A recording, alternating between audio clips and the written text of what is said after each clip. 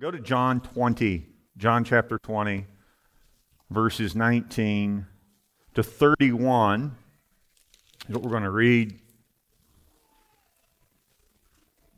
On the evening of that day, the first day of the week, so this is post-resurrection, right? Christ, this is during the time of his appearing. On the evening of that day, the first day of the week, the doors being locked where the disciples were for fear of the Jews, Jesus came and he stood among them and said to them, "Peace be with you." When he had said this, he showed them his hands and his side. Then the disciples were glad when they saw the Lord. Jesus said to them again, "Peace be with you. As the Father has sent me, even so I am sending you." And when he had said this, he breathed on them and said to them, "Receive the Holy Spirit. If you forgive the sins of any, they are forgiven them. If you withhold forgiveness from any, it is withheld." Now, verse 24. Now Thomas, one of the 12, called the twin, was not with them when Jesus came. So the other disciples told him, "We've seen the Lord." But he said to them, "Unless I see in his hands the mark of the nails, and place my finger into the mark of the nails, and place my hand into his side, I will never believe." 8 days later, his disciples were inside again, and Thomas was with them. Although the doors were locked, Jesus came and stood among them and said, "Peace be with you."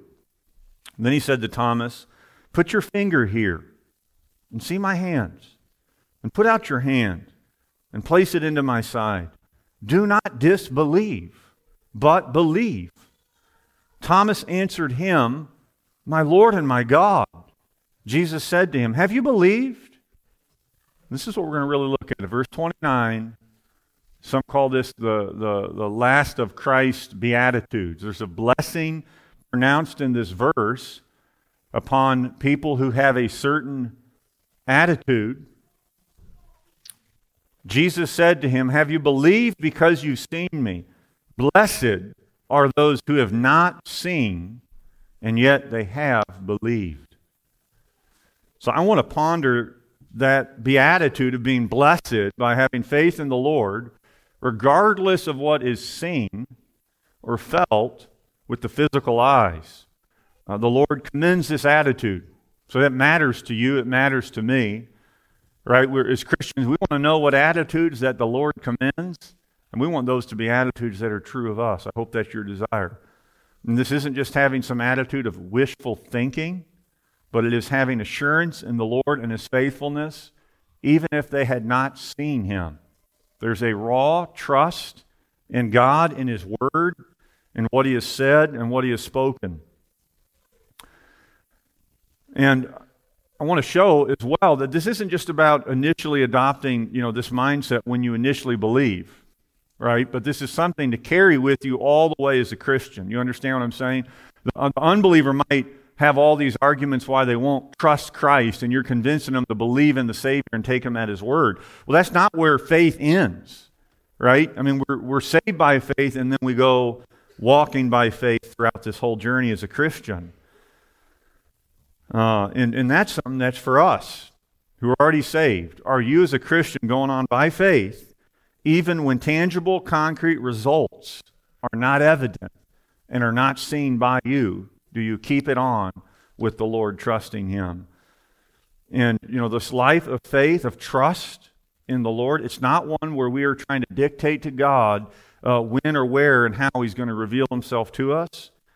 Rather, we are committed to recognize the Lord in every circumstance of our lives. We're trusting that he's demonstrating his power. Even if we can't articulate it and put our finger on what he is doing, we're trusting by faith. Whether it meets our expectations or not, whether it meets our preconceived ideas or not, we're trusting the Lord is faithful. Amen? Is that true of you? Is that what your guys desire? So first, a couple observations just from the context here. One question I had, what way does Thomas differ from the other disciples? And the reason I ask that, if you look at 2020, When Christ gets there, what's he do? Verse 20, he showed them his hands and his side. So the thing Thomas wanted to have, right, the other disciples, they got it. Well, what's the difference between the other disciples and Thomas?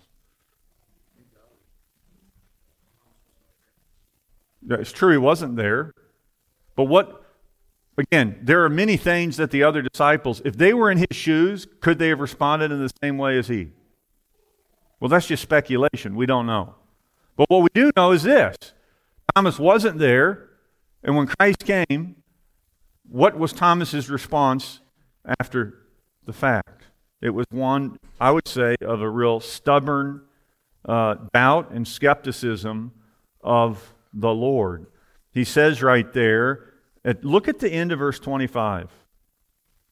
Unless I see in his hands and the mark of his nails, and he goes on and he says, I will never believe. I mean, that's amazing. It's saying this or else. I'm not gonna believe unless I get this. Right? There's nothing indicating the other disciples had that sort of stubborn persistence that he's having right here. So I think that's the difference here with Thomas. He really was insistent on visible proof before believing. I must have this or else. And how long did this persist? How long was he in this state for? It's right there in the text. How? 8 days. I don't know about you. Sometimes you forget Thomas was like this for 8 days. Right? This all didn't just happen on a day. 8 days. I mean, what would have happened if Christ did not come and take initiative to Thomas? Would the 8 days gone on to 10 days? I mean, how long? We don't know. Again, speculation. But verse 26, 8 days later. So this man is in this state of refusing to believe for an 8-day period. That's the context here. And I think, is unbelief, what type of sin is unbelief? Is it one of those little sins? One of those respectful sins? Is it a major thing? What type of sin is unbelief? Yeah, and it is such a root sin. What is one of the first things Jesus says the Spirit of God has come to convict the world of in John 16? Does it say he came to convict the world of lust and of lying? No, what's it say? Of unbelief, that they do not believe in the Lord.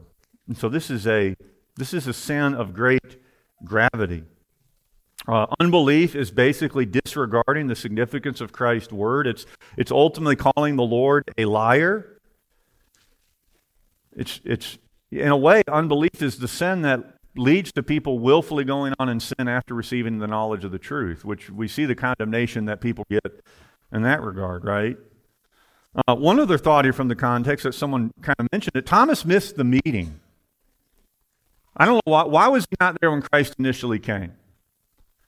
If he was there when Christ initially came, what would he have gotten to see along with all the other guys? The holes, the hands, which is exactly what he wanted to see. And what does that then seem it would have alleviated?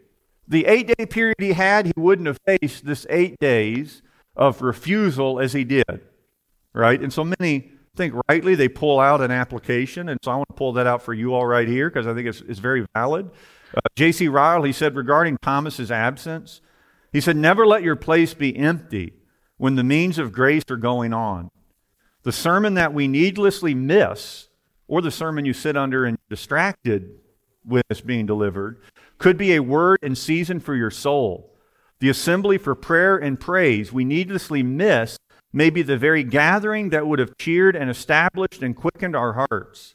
We little know how dependent our spiritual health is on little, regular, habitual helps, and how much we suffer if we miss our medicine. Right? And that's a right application. I mean, I'm sure you guys can think of times where you missed out and you could have had something that you exactly needed from your Father to help you spiritually. So, Thomas refuses to believe unless he sees. He goes on for 8 days. This is a grave sin, this sin of unbelief. The Bible as a whole really condemns unbelief. And then look what gets Thomas out of this. Look what happens here. Look at John 20. 8 days later, verse 26, his disciples were inside again. Thomas was with them. Although the doors were locked, Jesus came and stood among them. He said, "Peace be with you." And then look at verse 27. Then he said to Thomas, what does that make it sound like is happening right here? What encouragement do you get right there just from that phrase? Then he said to Thomas. Who's taken initiative here to approach Thomas and console him in regards to his doubts and his struggles? Who's doing that?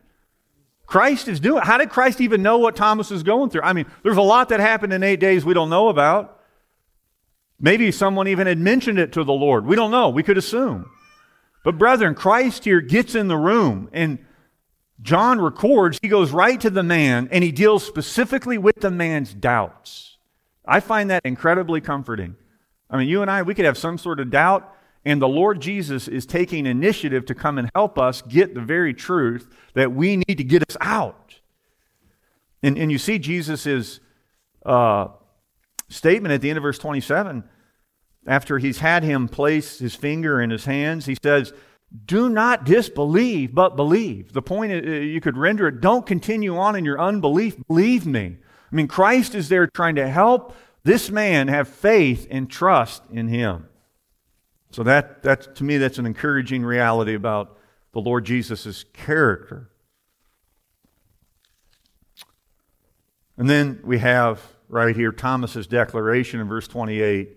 Thomas answered him, "My Lord and my God," which you find in John 1. You first find in John 1 where Christ is the Word. And then you find he's identified as the God incarnate in the flesh. And here Thomas is expressing both those things which John is trying to bring out in this gospel. Thomas expresses at this point both of these things are true. He's even fulfilling John 8:28, where it says, "When you have lifted up the Son of Man, then you will know that I am He." And that's happened. Christ has been resurrected. He's been lifted up. And here Thomas, his eyes are open. He knows that Christ is He. And he makes this glorious confession, "My Lord and my God." And so, brethren, you can go from 8 days of stubborn unbelief and rejection to trust the Lord. And the Lord gets involved with your heart and is merciful to you. And all of a sudden you're out of it. You're out of that slough of despond. So thank God for that kindness. So that's kind of some of what's going on here. But I want to think about verse 29. Verse 29, John 20:29, if you just got here. The Lord's exhortation to Thomas and to them all, that those who have not seen yet have believed are blessed. Now, look at your Bible. Look at verse 29.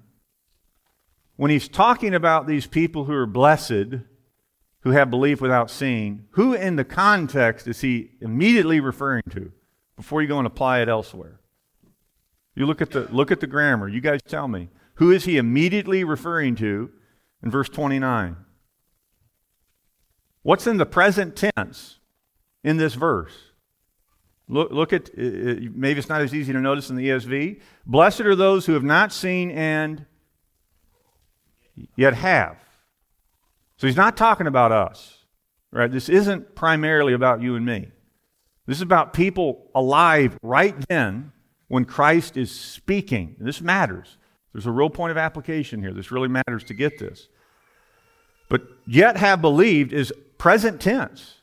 Therefore making reference to people all alive at that time, and maybe even people in the room at that time who already believed without experiencing the risen Christ. Now, does it obviously apply to us? Yes, I believed in the Lord Jesus without seeing Him, so there's truth to this for us.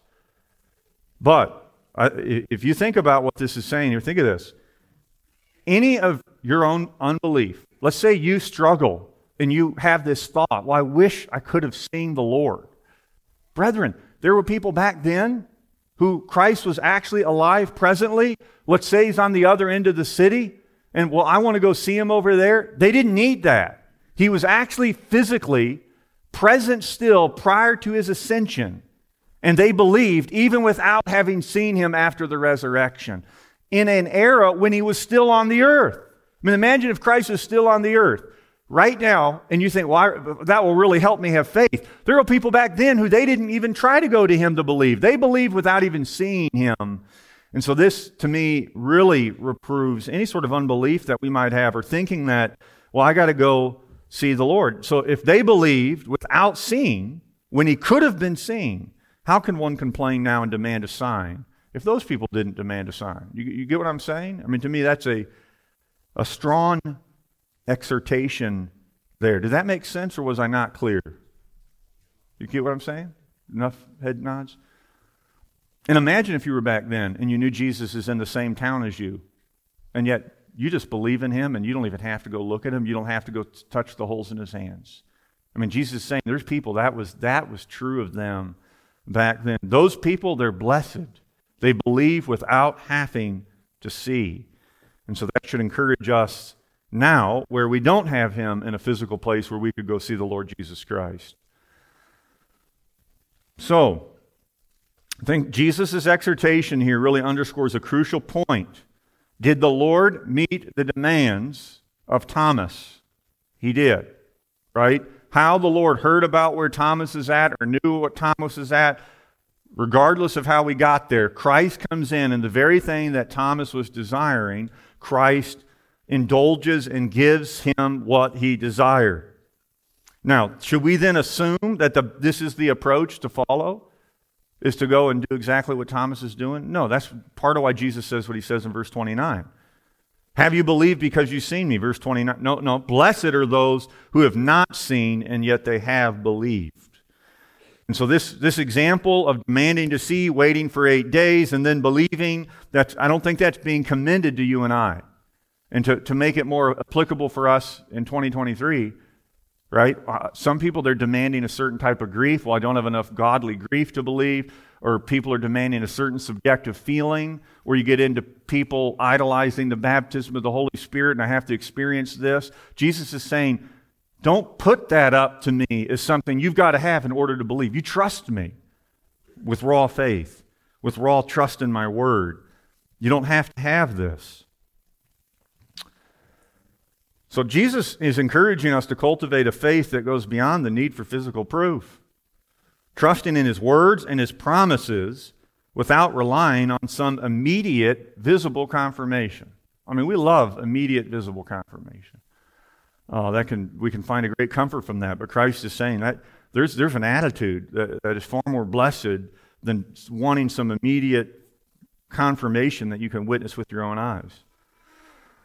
So what is this conduct that is blessed by the Lord? Thomas came to believe by relying on an outward sign that appealed to his senses of sight. Yes, the Lord gave him that, right? But he was requiring tangible evidence to validate the reality of Christ's resurrection. And Christ is saying you don't have to have that. That isn't necessary. I gave it to him, but it's not necessary. And so in his case, the physical presence of Christ, the opportunity to touch his wounds, that served as convincing proof. Thomas wanted that. He's saying he needed that. And I think the same thing can happen to some of us. We, like Thomas, say, unless I get this, I won't believe. And you don't want to look at that and say, well, look, the Lord met those needs that he had. No, there are people out there for 50 years, still with their demand to the Lord. Lord, the moment you do this, then I'm going to believe in you. They're going to go to hell with that type of a mindset, stiff-arming God, and they're not taking his Son at his word.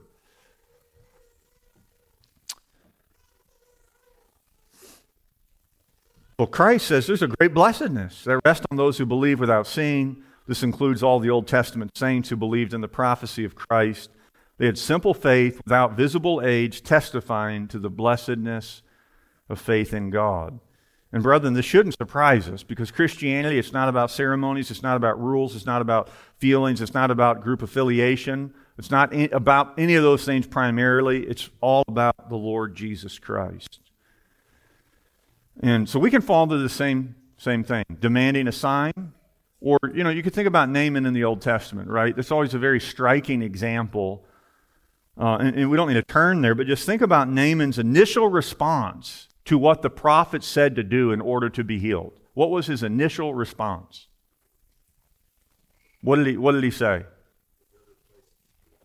Yeah, his instant response is to argue with the cure and say that's not advanced enough or it's not as spectacular enough as I require. It was what he said. He says, I thought he would.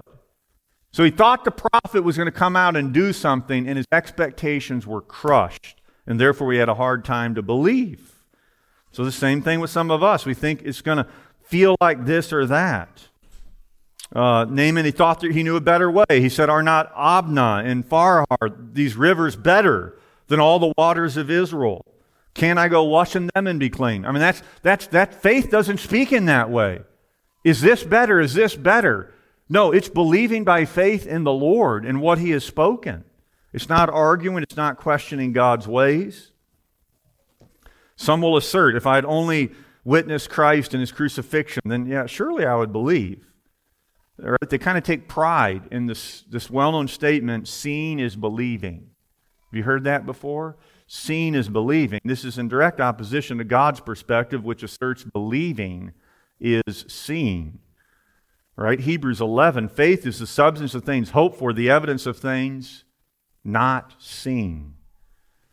Since we're in John, notice this progression in John 11, verse 40. Just flip back a couple pages. We're going to be right back in chapter 20.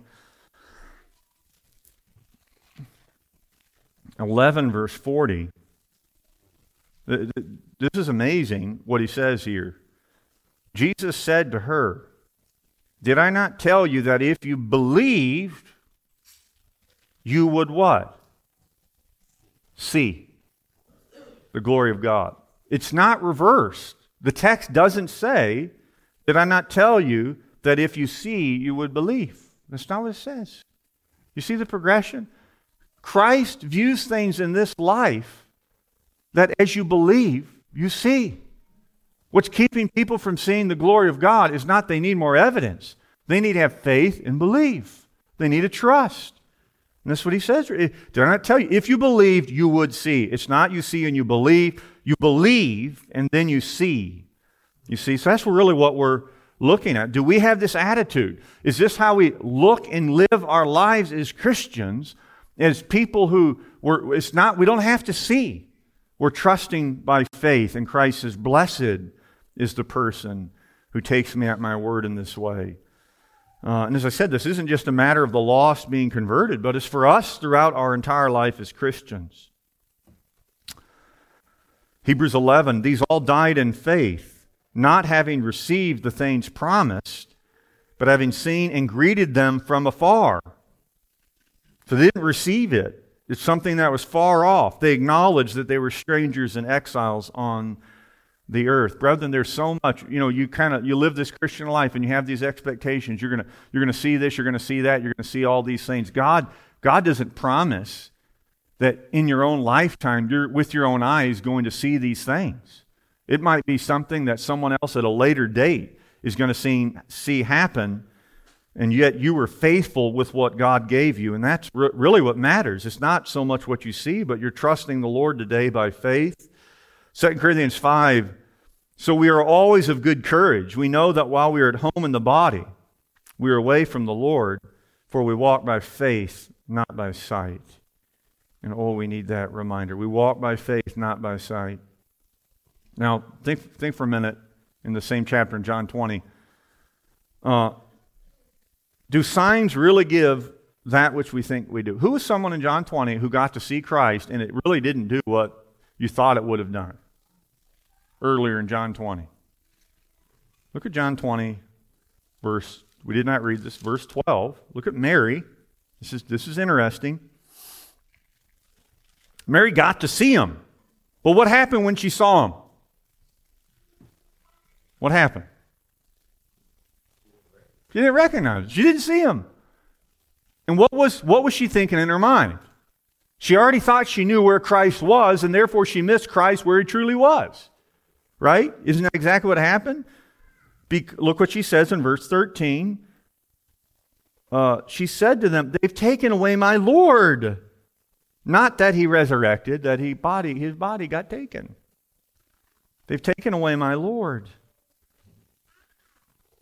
And I don't know where they've laid him. Having said this, she turned around and saw Jesus standing, but she didn't know that it was Jesus. So she gets Jesus physically there. But the mind is already thinking, well, his body was taken out of the tomb. Not that he was resurrected. The body got removed. So in the midst of that unbelief, guess what? She doesn't actually see him when he's actually there. You see? I mean, that's the terrifying reality. You could actually get the opportunity to see, and yet you totally miss the reality. And I don't take this as Christ being in some disguise. I think her whole focus was on where they took the body, and so faith was absent. She failed to grasp the fullness of the blessing that was right beside her. And oh, we do the same thing.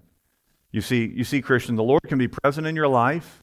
He can be at work in your life, but you think He's already been taken and gone, and you don't see Him. He's right there. He's right there helping you, but you don't even recognize it. And you could say, well, man, she was really zealous to find the absent Lord. Shouldn't we commend Mary for her zeal? No. She was refusing to find and recognize the very one who was there and believe in what he had already said. And you know what? As long as she's refusing to trust that Christ is risen and that this is the Christ, guess what's going to happen? You're going to be in sorrow and darkness. The exact same thing happens to us. And so you might be here this morning. Christ is at work in your life. He's sanctifying you, but you think He's gone. No wonder there's sorrow and darkness. Where's Christ at? He's right there. He's right in front of you. You're talking to Him. Where are you at, Lord? He's right there. You see? And you know what? When's the sorrow and darkness going to go away? When you realize, oh, there He is. I'm looking for the Lord, and there He is right there. Faith, unbelief misses it. So you might be like Mary. You're on some earnest quest to find the Savior, thinking He's missing and He's not missing. And you just waste all this energy with some expectation of what it's going to be like to find the Savior when He was always right there by you. This happened to the men on the road to Emmaus. The exact same thing in Luke 24. And I mean, Christ is even telling them about Himself from the Old Testament, and they still don't know it's Christ. I mean, they must have been thinking, this is a really good teacher, whoever this guy is. In Luke 24:30, it was later when He was at the table, it says their eyes were opened and they recognized Him. Isn't that amazing? This makes you think of Luke 16:31. He said to him, if they do not hear Moses and the prophets, neither will they be convinced if someone should rise from the dead. You see, we so need supernatural faith in the Lord Jesus Christ that even if someone dies and is raised from the dead and you witness it, that isn't going to make you believe in the Lord Jesus Christ. And faith, it's a gift from God. It's something that the Lord, He opens our eyes to see. Are we commanded to exercise faith? Are you here today commanded to trust the Lord? Absolutely. Is it true that anything that does not proceed from faith is a sin? Absolutely. Is it true that, yes, we are having assurance in the Lord and His Word and what He has spoken regardless of what we can see? Yes. I mean, may the Lord help this beatitude all the more be true of us right here in John 20. That regardless of what we see, regardless of what we feel, we're able to trust the Lord. We're able to believe the Lord, even if we don't recognize what's happening. There's so much that's happening in our lives that we just can't recognize. And it's almost like Thomas. We demand, Lord, show me exactly what you're doing right now, or I'm not going to be content. That's unbelief. That's unbelief speaking. So I was really stirred by all of this week as I was studying by something Paul Washer shared in 2005 that I just thought the insight as an application for the Christian was very profound. And so let me just share what he said. But Paul, he asked in his sermon, he asked this question. He said, who has the greater privilege? The preacher who sees thousands of conversions, or the preacher who in his life labors for years, and from what he can tell, he witnesses no fruit? It's a very interesting question. Now, what would the initial response would be what? The initial response would be to say the man who sees all the fruit has the greater faith or has a greater commendation from God. Why would we say that? What's behind that? Yeah, I think even Reformed communities, people put such an emphasis on results in an inordinate way the Bible does not. And this isn't just some prosperity gospel thing. And so who has the greater? You tend to think the guy with the greater privilege is the guy who sees all the conversions, not the guy who labors and sees no fruit. Now listen, I think this hits on these very truths we're pointing out in John 20. Paul went on to share about a man who saw much fruit and conversions, and then it all stopped. The man fell into despair, was depressed. He even thought about suicide. I don't know if he was referring to Evan Roberts or if he was referring to Duncan Campbell, but you look at church history, as you read church history, there's men who saw thousands of conversions, they saw great moves of God, and then it all stopped. The real test of their faith and their trust in the Lord is really going to be right at that moment. When it stops, how do they respond? And if a man, when it stops, responds with depression and suicidal thoughts, what does that indicate about the man? You tell me, what's it indicate about the individual? What was really propping him up all those years and encouraging him onward? It seems like so much of it was the results, it was the fruit, it wasn't the Savior. Paul Washer went on to share in this example, he said, don't look at the man with all these results as the great man of faith necessarily, is his point. It's not saying that man might not have a trust in the Lord, but it's going to be tested when all that, not only in this life, when it all stops, but at the judgment bar, right?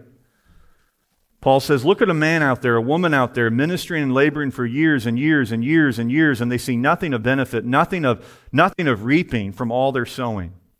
And yet every day they go out and they continue in the same thing. Is it easier to continue in the same thing when you have results or you have no results? No, when you have results. It's real simple, right? Like if you go and do something and you get no results year after year, it's easier if you get results. Because it's almost like the results are a stamp that God is with me. And it very well might be a stamp that God is with you, but not having results, is that automatically a stamp that God isn't in the work? If we think that way, we've got problems. I mean, what if the very result isn't actually natives being converted? It's you as a Christian being sanctified in the midst of those pagan people and being made more and more like the Savior. Paul Washer went on to say, yet every day they go out, continue. He said, if you see fruit in your ministry, count that as a privilege. Count that as a blessing. If you see many of your prayers answered and all of these things, count that a blessing. But maybe, just maybe, if you're faithful to the Lord and you see absolutely nothing all the days of your life, then it is a greater privilege unto you has been given the greater privilege than has been given to Edwards or Whitefield or Spurgeon. Unto you has been given the greater privilege to demonstrate faith beyond what those other men were called to demonstrate. It is not hard to demonstrate faith when every time you open your mouth, 10,000 people are standing there wanting to hear you. What's faith is when you got to preach for 120 years and no one even listened to you, you see? And we get that reversed. We get that reversed. And Paul, he went on, he said, in Peru I saw countless people come to know the Lord. As a missionary, we saw revivals, we saw people being swept into the kingdom, we saw all sorts of things. And then Paul, he humbly says it had nothing to do with him. He said, you know what it had to do with? It had to do with unknown people who were in Peru and labored there for 80 years without seeing one convert. That's what it has to do with. They sowed and another person reaped. They sowed all their life, they died in the dust, and they saw nothing. But in the resurrection, when all of that is done, countless multitudes of Peruvians are standing before the throne. Then the true patriarchs of Peru will be called forward to receive their reward, while all the little boys who acted like big shots will be standing behind them. So if you think that you're not one of these privileged men and privileged women who see so much fruit and so many things and everything else, just possibly it's just the other way around. Maybe guys like me need to see fruit because we're so weak in our faith that if we don't see fruit, we'll fall into despair. And that, very humble of them to share in that way in 2005. Even that last thought. Maybe guys like me need to see fruit because we're so weak in our faith. If we don't, we'll fall into despair. That's exactly what happened with Thomas, brethren. Don't you see it? Thomas was the man who needed to see the results in order to believe. And Jesus looks and says, there's others. They believe, they didn't require that. Blessed are they. You're going to be tested. Maybe you're already facing this test. Maybe you're in this test right now as a Christian. You're laboring and pouring your guts out for something, whatever it might be. It might be a mother over children. Whatever sphere it is, a worker with coworkers at work in your Bible study, and you don't see results, you don't see anything evidently happening that you can see with your hands, or touch with your hands, or see with your eyes. Satan wants you to give in to discouragement right at that point and to throw in the towel and think God must not be in this. But real test of your faith is, will you and I persevere through all of that, even if in our own lifetime we never actually witness these results that we are praying for? 1 Corinthians, Paul says, neither he who plants nor he who waters is anything. Only God who gives growth, and he who plants and he who waters are one, and each will receive his wages according to his labor. You know, it's a lot easier to be the one who comes in and does the reaping than the one who does the planting and the watering, right? Not a perfect application, but the Levies were at Sid's, and Philip had a garden there, and he's laboring on this garden. Now, you got to reap fruit from it, but then you guys had to move away. Well, what if imagine if he had planted and all that watering, and the plants had not come up, and bam, we got to go move. And then someone else moves in there. Well, now they get to enjoy all the fruit. So you could almost feel like, well, look at what I did was worth nothing. That is a lie. What you did and what the other person did, what's Paul say? It's only God ultimately anyways. God is the ultimate one. Neither he who plants nor he who waters is anything. That's our problem, right? We think we're something when we're nothing, and Paul says in Galatians we deceive ourselves. So, my point in this is not to make you lose a desire to see people converted. That's the last thing that I would want. But it's to step back and realize we put too much weight on what we see. At least I have that problem. Maybe none of you all suffer with that problem. And if you don't, I know why you don't suffer with that problem. Because you are restfully trusting in the Lord and you're not insecure in your relationship with Christ. Now, I know I shared this months back, but you know what? Probably some weren't here and you maybe already forgot it, so I'm going to share it again. Because it fit with this as well. But I gave that example. 33 years the Moravian missionaries toiled on amid great discouragements, and they considered abandoning the work. And then in 1804, they were preaching on the verse, the Son of Man came to seek and save the lost. And a woman got converted. 33 years, no converts. A woman gets saved, and it leads to massive amount of people being converted in that village. What if you were the missionary who was there for 32 years? You got cancer on the field, and you died of cancer there a year before all that happened. Would you be okay with that? Would I be okay with that? Brother, just think, 33 years. You know, Evan has just got to Nepal. Wilkinsons have just got to Nepal. The Garrows have got to Nepal. What if we're here 30 years? Do we want to see conversions and revival? Absolutely. What if, in God's sovereign plan, they're over there sowing the seed and watering, and someone in 50 years is going to see 1,000 converted? What if that's God's will for all those people laboring over there? What if in 30 years we don't get one report of anyone being converted from this time on? If that's God's plan, are we okay with that? And you can say, that's unbelief, James. Go tell that to Jeremiah. Go tell that to Ezekiel. Go tell that to other prophets in the Old Testament. I don't know the timeline in your life and in my life and the people that we are going to be speaking the truth to and what that will ultimately lead to in the end. Am I going to be praying that people will be saved even today? You better believe I'm going to be praying for that to happen. At the same time, I got to humbly recognize I'm laboring by faith. I might not see or witness this or that, but I got to trust the Lord, and you've got to have the exact same approach, brother. You got to trust God. If I was that missionary for 32 years, no converts, and then I die a year before revival breaks out, you know what? When you get to heaven, you're not going to be up there grumbling. You're actually going to be up there and you're going to see how much actually happened in those 32 years that you were so hardened in your heart to recognize as you lived on this earth without any tangible evidences of a movement of God. I think many don't have stamina to have faith in God for 33 years and see almost no results. They're insecure. They question whether God is with them. Brethren, we want to be a people that Christ is on the other side of the town and He's got holes in His hands and He's not even ascended and we don't even have to go.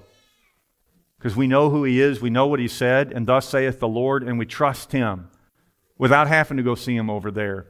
Because we know who He is. We believe in Him. We're taking Him at His word. That's who, and you know what? We've got to be that right now because He isn't over there. He did ascend. But brethren, He ascended and He sent the Spirit, and that is better for us. So we should find comfort in this and be able to be stirred up regardless of what we see. And I know one might say, well, man, you're going to take wrong comfort in this and lack a desire for conversions. Well, I would say, as much as you could abuse this in multiple ways, I get that. What truth in the Bible can't you take and abuse and twist? You could take this in a wrong way and be hyper-Calvinistic and have a false comfort, sure. But you know what people also do that we don't actually deal with enough?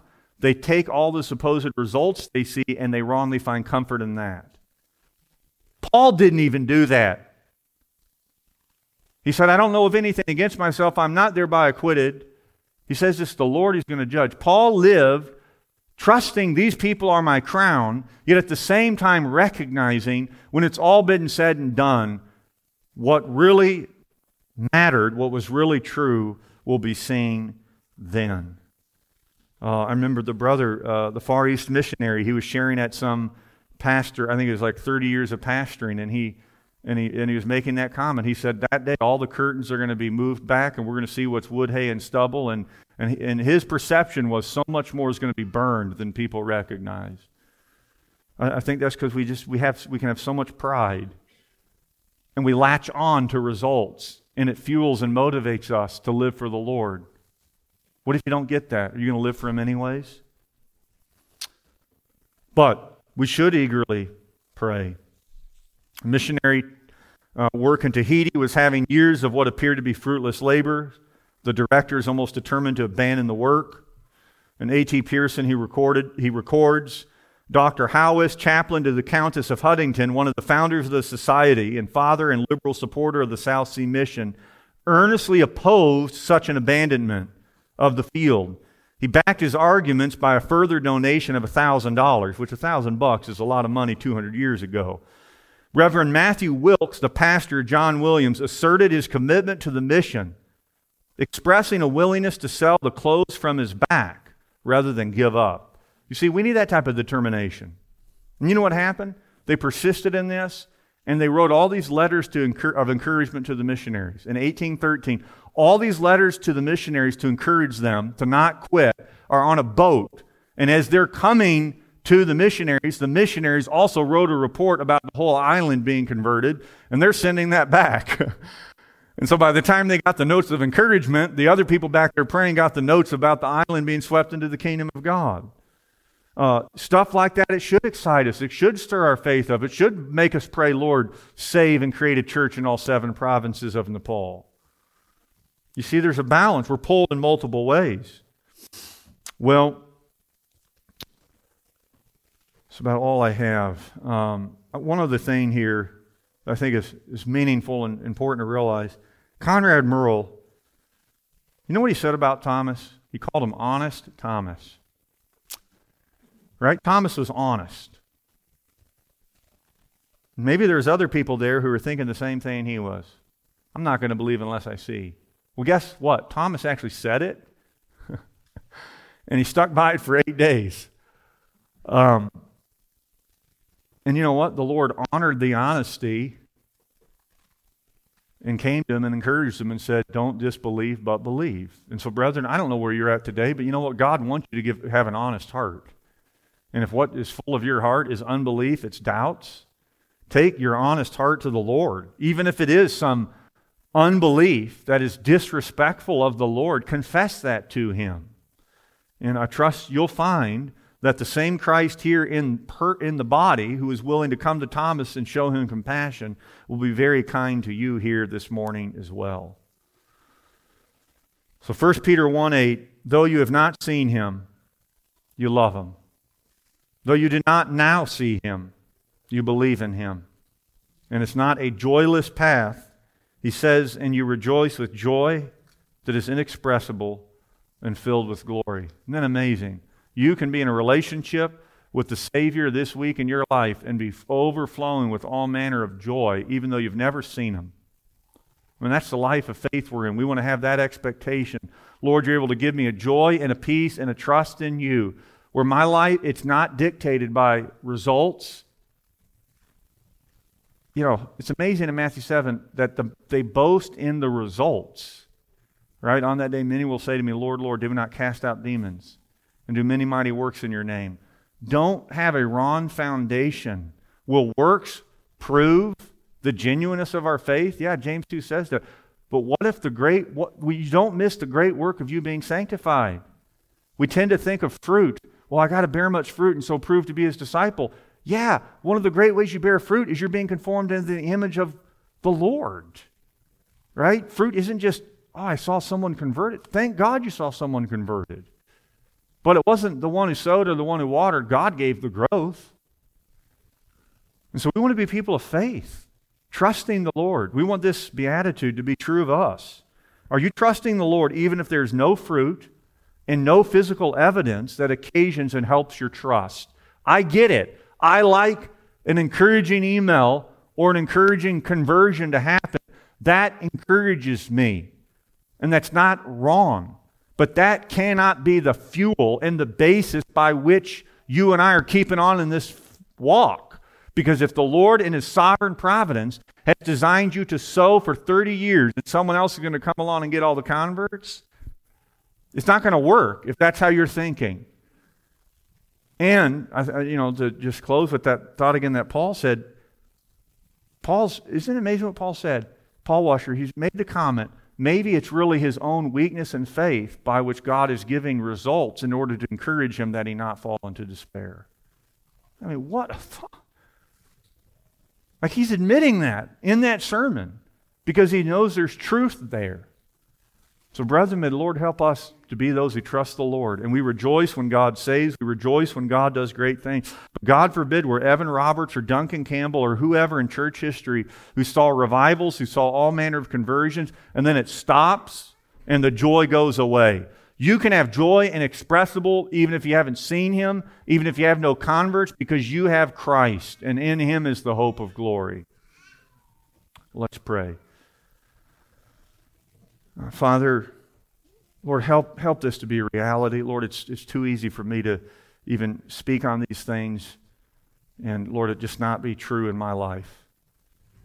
And so, Lord, I pray You'd help it to be true. Father, You know the ways that I've had wrong emphasis at times, and Lord, I've maybe put too much weight on some result or something to give some sort of affirmation. And Lord, I don't want to be some needy, insecure kid who's looking for all these affirmations from his father that You're with me. Lord, I want to trust You even if I see nothing because I believe You.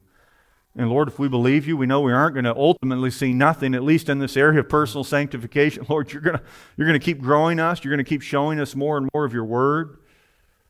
And Lord, we do pray that You would save in our midst, even today, Lord, that some who've not trusted You, some who are demanding a sign. Lord, I think of this one individual that Jeff and I have been counseling for months, and he's just demanding signs. And he's got to have this, he's got to have that. Lord, I pray You'd save him, that he would abandon, Lord, this atrocious, insulting garbage of having a feeling prior to coming and having faith. Lord, You are worthy of us trusting You now, even if we don't subjectively feel anything at all. And yet, Lord, yes, we thank You for the feelings, and we thank You for the witness of the Holy Spirit in our lives. And Father, there's so much more we could say, we could think about, even to balance all these things out. But Lord, I trust You use this for Your people, and that You will help us. So Lord, we just commit ourselves to You in Christ's name. Amen. Now, Well, we'll dismiss, but maybe, Jenny, we could sing later, By Faith, during the Psalms.